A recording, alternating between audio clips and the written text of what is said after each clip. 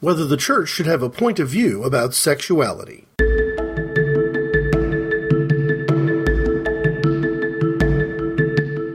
What's she gonna do then? Well, that's what I've been sitting here contemplating. First, I'm gonna deliver this case to Marcellus. Then, basically, I'm just gonna walk the earth. What you mean, walk the earth? You know, like Caine in Kung Fu. Walk from place to place, meet people, get in adventures. And how long do you intend to walk the earth? Till God puts me where he wants me to be. And what if you don't do that?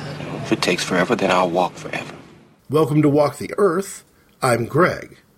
I'm tempted to cut this one very short and simply say the answer is, of course. But it really isn't that simple, is it? First, Walk the Earth can be found on Facebook. There's a page for Walk the Earth there. There's also a page for the Inappropriate Conversations podcast, both of which can be found on the same feed. The website is www.inappropriateconversations.org. And because they share the same feed, they also share the same Stitcher. So if you use Stitcher at Stitcher.com and find Inappropriate Conversations there, you'll find episodes of Walk the Earth mixed in. One of the other things I've been doing lately is putting clips of past shows on SoundCloud. So far, that means that the clips that I've shared, little segments, hints of what the episodes are about, can be found for Inappropriate Conversations, because for the first few years, every episode was an Inappropriate Conversations podcast. This time, however, I think I am going to share a clip either on SoundCloud or at the end of this episode. So if what might seem like a straightforward question with a fairly straightforward answer looks to be a longer episode than perhaps it should be, that's because I've added maybe 15 minutes at the end, because I want to share in its entirety a responsive reading of the Old Testament book, Song of Songs, doing so perhaps under the title Solomon's Song of Songs. Because I don't find this question to be as easy as it might appear just at first glance.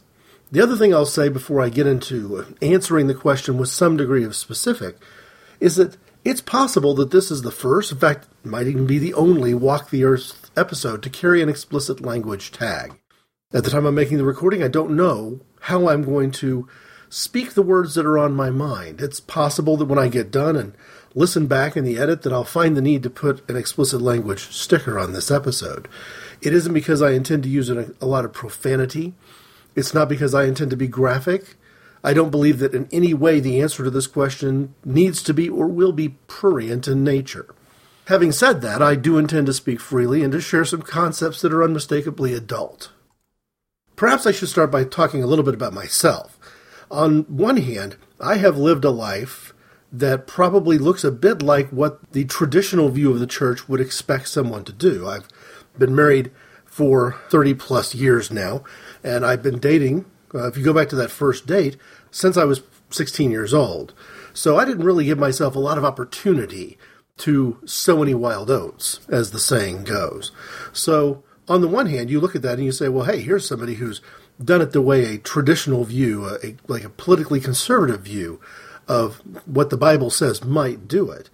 On the other hand, I think that if you were to somehow peel aside the conscious mind that I use to share and dive deeply into my subconscious, I think you're going to find a lot of things there, some from memory perhaps, and some simply from fantasy that fall maybe well out of the boundaries that some of these politically conservative people might have set up. Because from my perspective on Scripture, when it comes to sexuality, the church needs to have a strong position about fidelity. And I mean that in a much broader way than simply this concept of monogamy, that it is possible in a relationship that is more complex than traditional monogamy to still engage in fidelity within your behaviors. Having said that, for me, fidelity means monogamy. So if I were to offer any personal testimony, and I'm not sure that that's what I intend to do today, but if I were to do that, it would be along the lines of being monogamous. And maybe the better way to put it, from a perspective of Christianity, is to call it being faithful, faithfulness. So the challenge that I would put back to people who, when they think of the question of the church and sexuality, immediately conjure into their minds a very long list of don'ts, things that are not permitted, things that are not allowed, things that are forbidden, is that from my perspective, once you escape the issue of adultery, once you sidestep that pitfall, pretty much all bets are off. Now, some of this comes from what might be the difference in a religious right understanding of Christianity and a more progressive, or at least more progressive than that, understanding of Christianity. Because where I come from has been pretty well explained in a previous Inappropriate Conversation. If you were to listen, for example, to the very long episode recorded late last year, Opening the Scriptures, Inappropriate Conversations number 150, gives you a pretty good idea of how I interpret what Jesus did, what he meant when he spoke to us in the Sermon on the Mount, what his death and resurrection and ascension truly mean, and how people like Paul and Peter interpreted all of those actions. Meaning that if you were to truck out a long list of Old Testament rules and expect me as a modern Christian to live within the guidelines of those rules, I might ask you instead to explain to me what exactly you think Jesus accomplished on the cross. So there are specific guidelines related to sexual behavior. In the early part of the Old Testament, those guidelines are all based around the idea of generating as much procreation as humanly possible. The kind of procreation you might expect a society to seek to create if they were in a situation of being surrounded on all sides by hostile enemies and being a somewhat smaller group of people, needing to bolster its population and to fill an inherited, for want of a better word, promised land as quickly as possible. So there's that perspective on sexuality. But then there's also this notion of the things that can go wrong within the family unit and within the larger community if sexual relationships break down.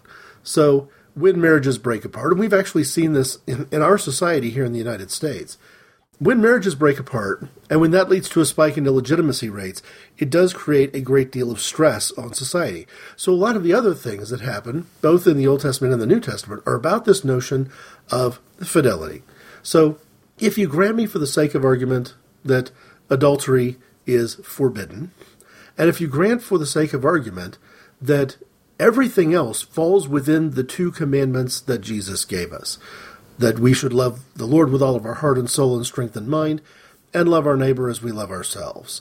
And in some cases, that loving relationship might fall, say, within what I would describe as a marital relationship, or a marital type of relationship. And in that sense, the question of what the church should be saying about sexuality comes perilously close to flying out the window. It's an interesting dichotomy for me to deal with, because on the one hand, I think the church has a very strong opinion to take about the strength and stability of central family relationships, and I don't want anything that I say to sound as if I'm railing against that. The church has a negative opinion about adultery, and it is the one negative opinion from a sexuality perspective that I am willing to point to and say, yes, that's where the church's list of don'ts kind of starts and stops. If you listen, for example, to the reading of Song of Songs, it also can be found in Inappropriate Conversations number 81, recorded right around Valentine's Day in 2012. It gives you a pretty good sense that even from an Old Testament perspective, even in the part of the Bible where there's an elaborate set of rules, and that maybe if you, depending on your reading of those rules, you might find as a man married to a woman that there's only maybe a dozen days in the entire lunar monthly calendar that you can actually be intimate with your wife, because of the requirement that you not be intimate with her during menstruation, and she not being allowed to worship for a certain period of time after that. And if you view your sexual relationship as being part of an overall worship relationship, depending on how you look at it. So for a part of the Bible with all of those rules in it, rules that I believe were fulfilled by Jesus on the cross, but nevertheless, if you go back to the Old Testament, you find these passages in Song of Songs, which seem, in my mind, unmistakably to refer to oral sexual behavior, digital sexual behavior, and perhaps even a relationship that predates marriage. It's very hard to tell. It's poetic language, of course, which leads to multiple potential interpretations. But there are moments where the two characters, the man and the woman, appear to be having conversations about running away together. And it does appear that He is visiting her home, not their home, and her bedroom, not their bedroom. So it raises some questions along those lines. And interestingly, just to throw it out there as a hypothetical, is it possible to be in a relationship filled with fidelity where the sexual component of that relationship begins before the marital wedding night? And again, I don't have a strong opinion there. Song of Solomon seems to raise questions about whether there's necessarily a large biblical problem with that idea. But to me, I'm more interested in the more flowery language of that particular book and some of the conversations about, the comparisons to fruit, the comparisons to twin fawns of a gazelle frolicking on the hillside. When I read those passages, all references to women's breasts, including grabbing that fruit and tasting that fruit, it makes you feel that, on one level, that the Bible doesn't seem to be recommending what we might call the artificial nature of our culture, that when things are artificially enlarged, for example, in the case of breast augmentation surgery, it takes that natural gazelles frolicking on a hill aspect of motion out of things. And it actually refers to a size that would be kind of in a natural habitat kind of a thing. I remember, seeing ads on billboards, probably driving through the state of Missouri, if I'm trying to recall it right, because during that driving trip through the central part of the United States, I remember being somewhat alarmed by how often you'd find a billboard, one of those large outdoor advertisement billboards, for a church, side by side with a billboard advertisement for an adult bookstore or an adult video place of some sort. But I remember seeing advertisements in the past of women who perform striptease acts for a living, advertising XXX breast sizes and things of that nature. And what you lose out of there is that naturalness of motion. So again, without necessarily having a list of don'ts, without necessarily saying that it's strictly forbidden for someone to engage in what we might in our modern parlance call plastic surgery, it also isn't necessarily something that I would say I see as being recommended in Scripture. However, what I do see recommended in Scripture is the intimacy that a marital relationship can have, or a relationship with this quality of strong fidelity can have. And I also don't see anything that would necessarily make it inappropriate for a couple to be creative and to be passionate with one another. In the review, sort of the commentary around the book Song of Songs, in that 3-year-old podcast episode, I did talk a little bit about how important it is for us to try to comprehend the love of God, not just from the perspective of what is sometimes communicated by the church as a very benign and passive agape love, which isn't, in my opinion, a fair description of agape love. But it's also somewhat limiting if it leaves out parent-to-child sort of relationships, friendship relationships, and the passionate sort of love that comes from the expression of husband and wife, or, again, a couple in a relationship that is based upon fidelity. So, within fidelity, does the Bible leave room for oral sexual behavior? It absolutely does. Does it leave room for a full range of hand-type digital sort of contact? It absolutely does. And does it leave range for any and almost all types of sexual positions? Well, again, I think it certainly does. I would not want to presume to speak to or on behalf of an audience of Orthodox Jews, or for that matter Muslims. I'm not approaching any theistic scripture from that perspective. But within the realm of Christianity, there simply isn't anything that would stand in the way. And yet, I think I've probably described in a very short list, and not a terribly detailed list, because I'm trying to avoid that parental warning sticker, allowing my disclaimer at the beginning to stand and be enough of an alert that you really can't answer these questions without dealing with some concepts that are sexual in nature. But if I speak strictly to a Christian audience, I think that it is fair to say that inside this relationship I'm describing, no one's being deceived here. Even if some sort of role play was being done. I remember being amused. I'm going to talk about 2 commercials, one that amused me and one that really annoyed me, here in just the most recent couple of months, in and around Christmas and all that. One was a commercial for, I believe, a lubricant where it was a his and hers kind of a mix of lubrication specifically designed for sexual purposes. And in it, this couple that apparently had been straight-laced and very ordinary in their approach had perhaps in their relationship ruled out at some point along the way any sort of sexual fantasy. Once they tried this product, it transformed their sex life into such a way that they were now reenacting scenes that you might describe as very bad pornography scripts. I laugh about it because the commercial ends with a man knocking on his own front door, holding a set of tubing, telling the wife when she answers the door that he's come to fix her pool.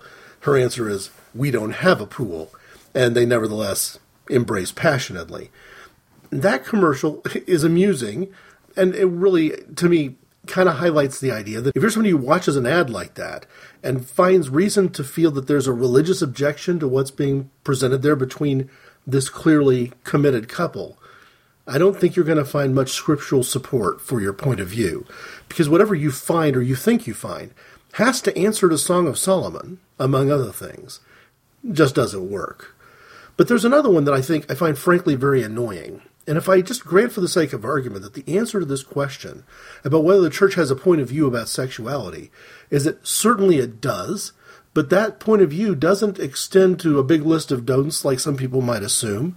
From there, where do you go? And I think my biggest issue is that on the one hand, you've got a lot of people who communicate directly or indirectly that there's a whole lot of things that are not permitted. I mean, our perhaps inaccurate view of the Puritans, certainly the cliche about the American Puritanism, was that you had people who were missionary position only, lights out, closed as much as possible, never see the other person naked, that sort of attitude. And again, that attitude is a somewhat inaccurate description of what Puritan sex lives were like, but it nevertheless is this sort of prevailing American cultural myth that some people believe, and I think believe mistakenly, is the actual voice of the Bible, actually speaks on behalf of Christianity. Not true. But the other side of that coin, perhaps, is this notion that we have in popular culture, and I'm going to go ahead and call it a Viagra-type notion, is that sexuality begins and ends with erectile functionality, that if erectile dysfunction is in place, then there is no sexuality. And that strikes me as being kind of an interesting male-dominant culture type of, perhaps cultural myth.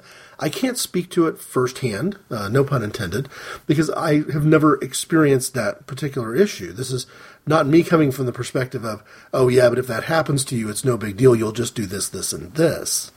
But what I am saying is that if we as a culture continue to define male-female sexuality exclusively from the perspective of sexual intercourse and make erection the center of that universe, in some ways we're getting closer to an ancient form of Hinduism than we are to the type and view of sexuality presented in the Bible.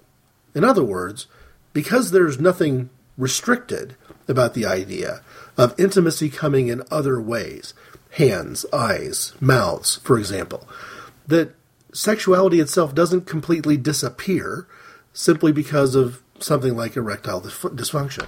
Now, there could be other things that would be an issue there.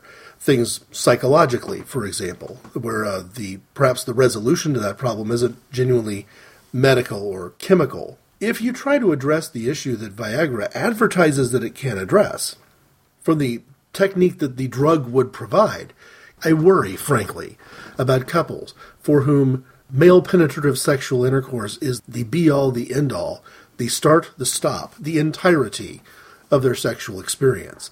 And to the degree that the church has helped communicate this through patriarchy or some other means, through any form of privilege that's expressed through specific interpretations of Scripture, then the church has actually made a fairly terrible mistake. The one ad in particular that kind of annoys me is a woman in a blue dress, laying around a bed, talking about how she would rather have sex than whatever. And it's like, well, if you've got a partner that you're engaged with, your options don't necessarily end with erectile dysfunction. Now, I say this not as a doctor, and not as somebody who has any personal experience, but it does seem to me that in some ways, the wrong answer to today's question An answer along the lines of, yes, the church has an opinion about sexuality, and that opinion has more words in it than the Bible itself, seemingly, and the word don't appears a ton of times. It comes from perhaps that angle. I would describe it this way, and I've described it actually a couple of different ways in the past on Inappropriate Conversations. One is, where the Bible is silent, I will not shout. And the Bible is silent about issues related to cunnilingus and fellatio, for example, and other related concepts. So where the Bible is silent, I will not shout, is one idea. The other idea, which I think I first read in a book by Os Guinness called Fit Bodies, Fat Minds, When Evangelicals Don't Think and What to Do About It. In that book, he makes the point that it's not hard to find people who, in answering a question like this one this month on Walk the Earth, would be quick to say that where God has put a period, I won't put a question mark. I won't superimpose a question mark where the Bible has said something. But so often people assume that the Bible says anything that they want to believe it says, or that somebody has told them that it says. And so often the person who they have listened to is, regardless of religious credentials or education, biblically illiterate. And the answer to that Guinness provides in his book is, where the Bible has left a comma, I will not put a period. So I don't intend to raise questions here where I think Jesus has given us an answer. But I also do not want to superimpose answers based on my fears or my bias or my prejudice or my experience, where the Bible has left the matter open-ended. The combination of Song of Songs as an Old Testament book, and Jesus and his apostles, including particularly Paul, telling us that we should interpret how we should interact with others through the prism of love, that combination leaves an incredibly large number of commas when it comes to sexual behavior.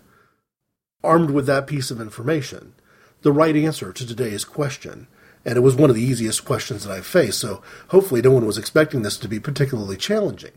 Whether the church should have a point of view about sexuality. Yes, the church should. But if that point of view, as communicated to you, includes things about the church banning this or banning that, or the Bible forbidding this and forbidding that, I've got to tell you that outside the range of sexual fidelity itself, if you can make an argument that it is loving behavior, that the person who wants to kiss his or her partner in a particular way is passionate about it, and the person who is on the receiving end of that kiss is equally passionate about receiving it, and the giving and receiving of those particular kisses brings the couple close together in a way that is both unmistakably sexual, but also unmistakably intimate, it's completely inappropriate for anyone to say that the church should have a point of view about that. If and as you are led, please join me in prayer.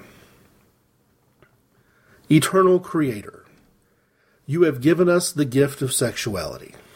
You have brought couples of all sorts, of all types throughout the world and throughout history together in very particular ways. The Bible you've given us, Lord, tells us a lot about those couplings being related to reproduction, but not exclusively so. Thank you, Lord, for the accounts in Scripture of couples being intimate with one another in a way that isn't solely intended to create children. Thank you for the love poetry in the Old Testament. Thank you, Lord, for the guidance that you gave while walking this earth, Jesus, and for your inspiration, personally given to apostles like Paul, to explain what you did on the cross and what it meant for us. Lord, I thank you every day for my wife, for our relationship, for both the length, the breadth, and depth of that relationship. And I'm so grateful that when I'm done walking this earth, the person who's walked the most with me, the closest with me, has reaped the benefits of the blessings that you've given us together. In your holy name I pray. Amen. What happened this morning, man, I agree, it was peculiar. But water into wine, All shapes and sizes, Vincent. shouldn't talk to me that way, man. If my answers frighten you, Vincent, then you should cease asking scary questions.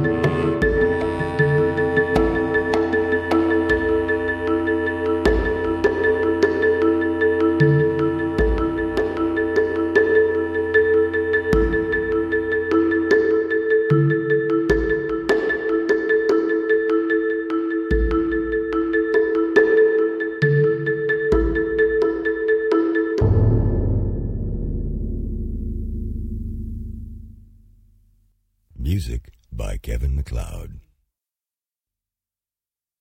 Next on Walk the Earth, whether drinking alcohol should be permitted as Christians celebrate and interact. Thanks for listening. Let him kiss me with the kisses of his mouth, for your love is more delightful than wine. Pleasing is the fragrance of your perfumes. Your name is like perfume poured out. No wonder the young women love you. Take me away with you. Let us hurry. Let the king bring me into his chambers. We rejoice and delight in you. We will praise your love more than wine. How right they are to adore you. Dark am I, yet lovely, daughters of Jerusalem. Dark like the tents of Kedar, like the tent curtains of Solomon. Do not stare at me because I am dark, because I am darkened by the sun. My mother's sons were angry with me and made me take care of the vineyards. My own vineyard I had to neglect. Tell me, you whom I love, where you graze your flock and where you rest your sheep at midday. Why should I be like a veiled woman beside the flocks of your friends? If you do not know, most beautiful of women, follow the tracks of the sheep and graze your young goats by the tents of the shepherds. I liken you, my darling, to a mare among Pharaoh's chariot horses.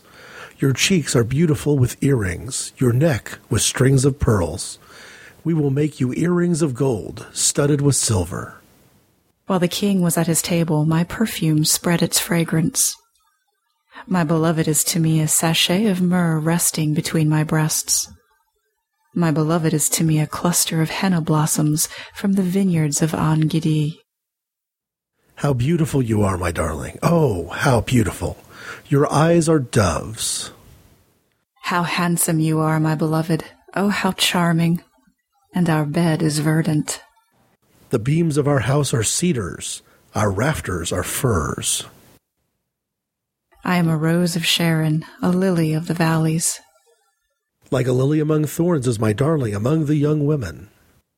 Like an apple tree among the trees of the forest is my beloved among the young men. I delight to sit in his shade, and his fruit is sweet to my taste.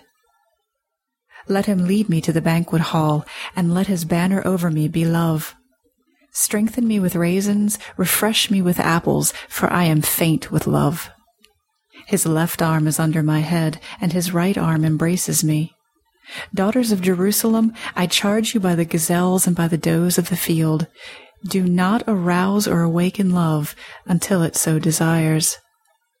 Listen, my beloved, look, here he comes, leaping across the mountains, bounding over the hills.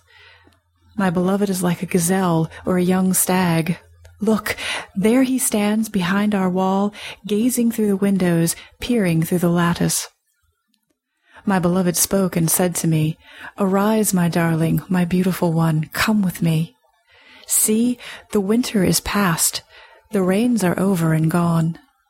Flowers appear on the earth, the season of singing has come, the cooing of doves is heard in our land. The fig tree forms its early fruit, the blossoming vines spread their fragrance.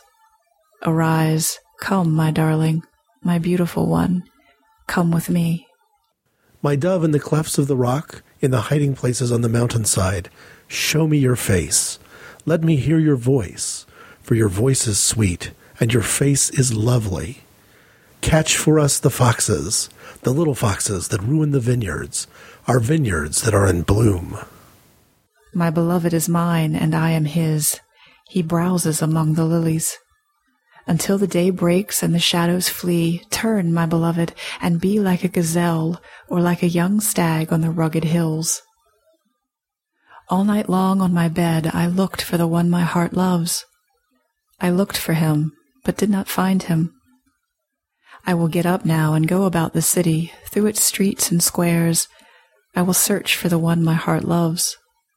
So I looked for him, but did not find him. The watchmen found me as they made their rounds in the city. Have you seen the one my heart loves? Scarcely had I passed them when I found the one my heart loves. I held him and would not let him go till I had brought him to my mother's house, to the room of the one who conceived me. Daughters of Jerusalem, I charge you by the gazelles and by the does of the field, do not arouse or awaken love until it so desires. Who is this coming up from the wilderness like a column of smoke, perfumed with myrrh and incense made from all the spices of the merchant? Look, it is Solomon's carriage, escorted by 60 warriors, the noblest of Israel, all of them wearing the sword, all experienced in battle, each with his sword at his side, prepared for the terrors of the night. King Solomon made for himself the carriage. He made it of wood from Lebanon. Its posts he made of silver, its base of gold. Its seat was upholstered with purple, its interior inlaid with love. Daughters of Jerusalem, come out and look, you daughters of Zion. Look on King Solomon wearing a crown, the crown with which his mother crowned him on the day of his wedding, the day his heart rejoiced. How beautiful you are, my darling. Oh, how beautiful. Your eyes behind your veil are doves. Your hair is like a flock of goats descending from the hills of Gilead. Your teeth are like a flock of sheep just shorn, coming up from the washing. Each has its twin. Not one of them is alone. Your lips are like a scarlet ribbon. Your mouth is lovely. Your temples behind your veil are like the halves of a pomegranate. Your neck is like the Tower of David, built with courses of stone. On it hang 1,000 shields, all of them shields of warriors. Your breasts are like 2 fawns, like twin fawns of a gazelle that browse among the lilies. Until the day breaks and the shadows flee, I will go to the mountain of myrrh and to the hill of incense. All beautiful you are, my darling. There is no flaw in you. Come with me from Lebanon, my bride. Come with me from Lebanon. Descend from the crest of Amana, from the top of Senir, the summit of Hermon, from the lions' dens and the mountain haunts of leopards. You have stolen my heart, my sister, my bride. You have stolen my heart with one glance of your eyes, with one jewel of your necklace. How delightful is your love, my sister, my bride. How much more pleasing is your love than wine, and the fragrance of your perfume more than any spice. Your lips drop sweetness as the honeycomb, my bride. Milk and honey are under your tongue. The fragrance of your garments is like the fragrance of Lebanon. You are a garden locked up, my sister, my bride. You are a spring enclosed, a sealed fountain. Your plants are an orchard of pomegranates, with choice fruits, with henna and nard and saffron, calamus and cinnamon, with every kind of incense tree, with myrrh and aloes and all the finest spices. You are a garden fountain, a well of flowing water streaming down from Lebanon. Awake, north wind, and come, south wind. Blow on my garden, that its fragrance may spread abroad. Let my beloved come into his garden and taste its choice fruits. I have come into my garden, my sister, my bride. I have gathered myrrh with my spice. I have eaten my honeycomb and my honey. I have drunk my wine and my milk.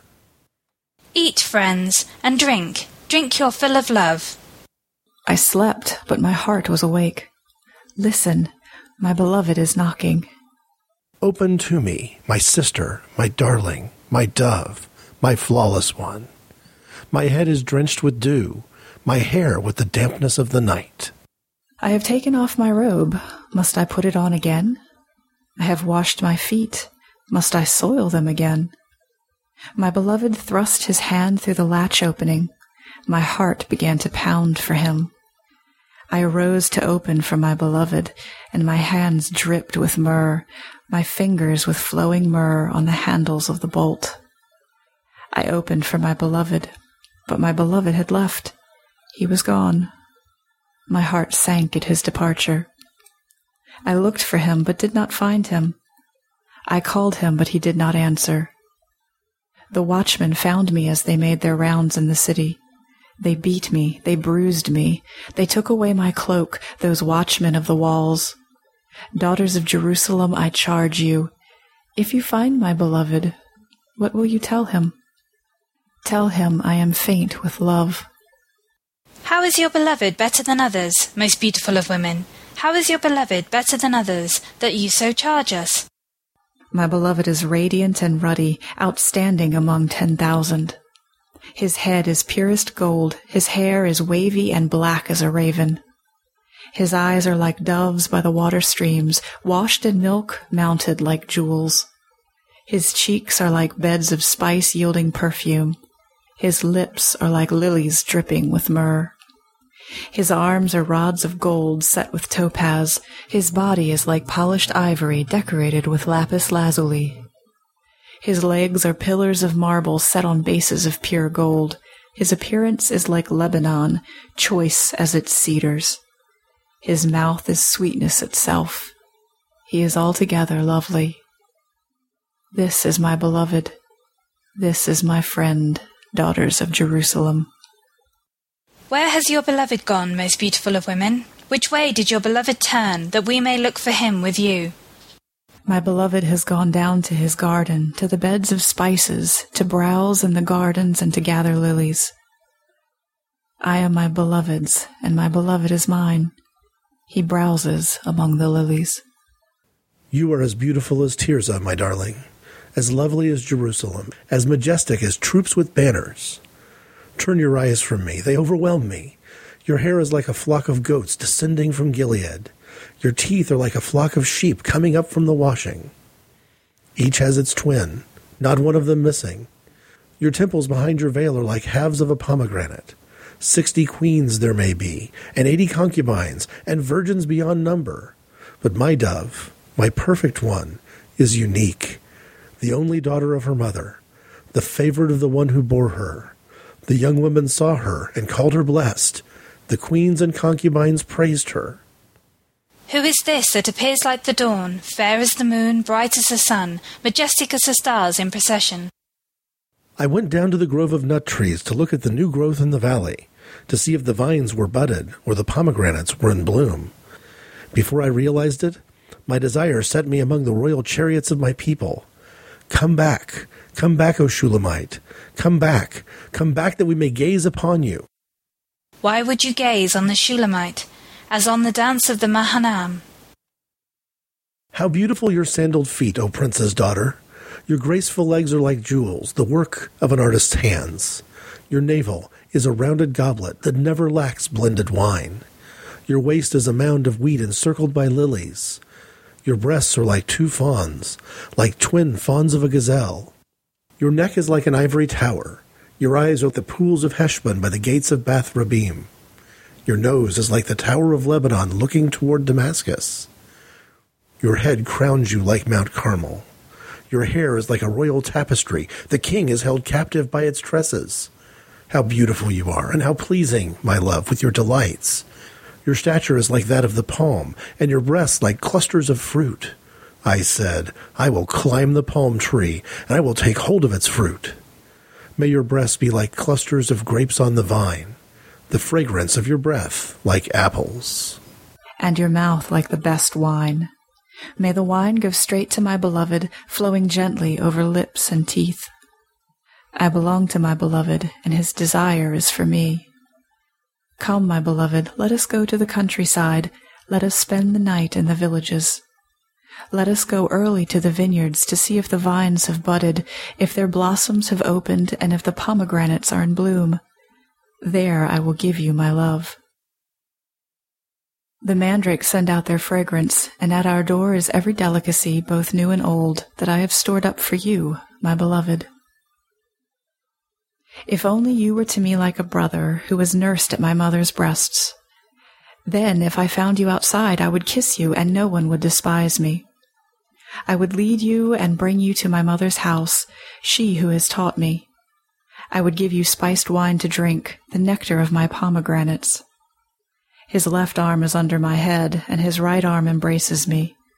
Daughters of Jerusalem, I charge you, do not arouse or awaken love until it so desires. Who is this coming up from the wilderness, leaning on her beloved? Under the apple tree I roused you. There your mother conceived you. There she who was in labor gave you birth. Place me like a seal over your heart, like a seal on your arm.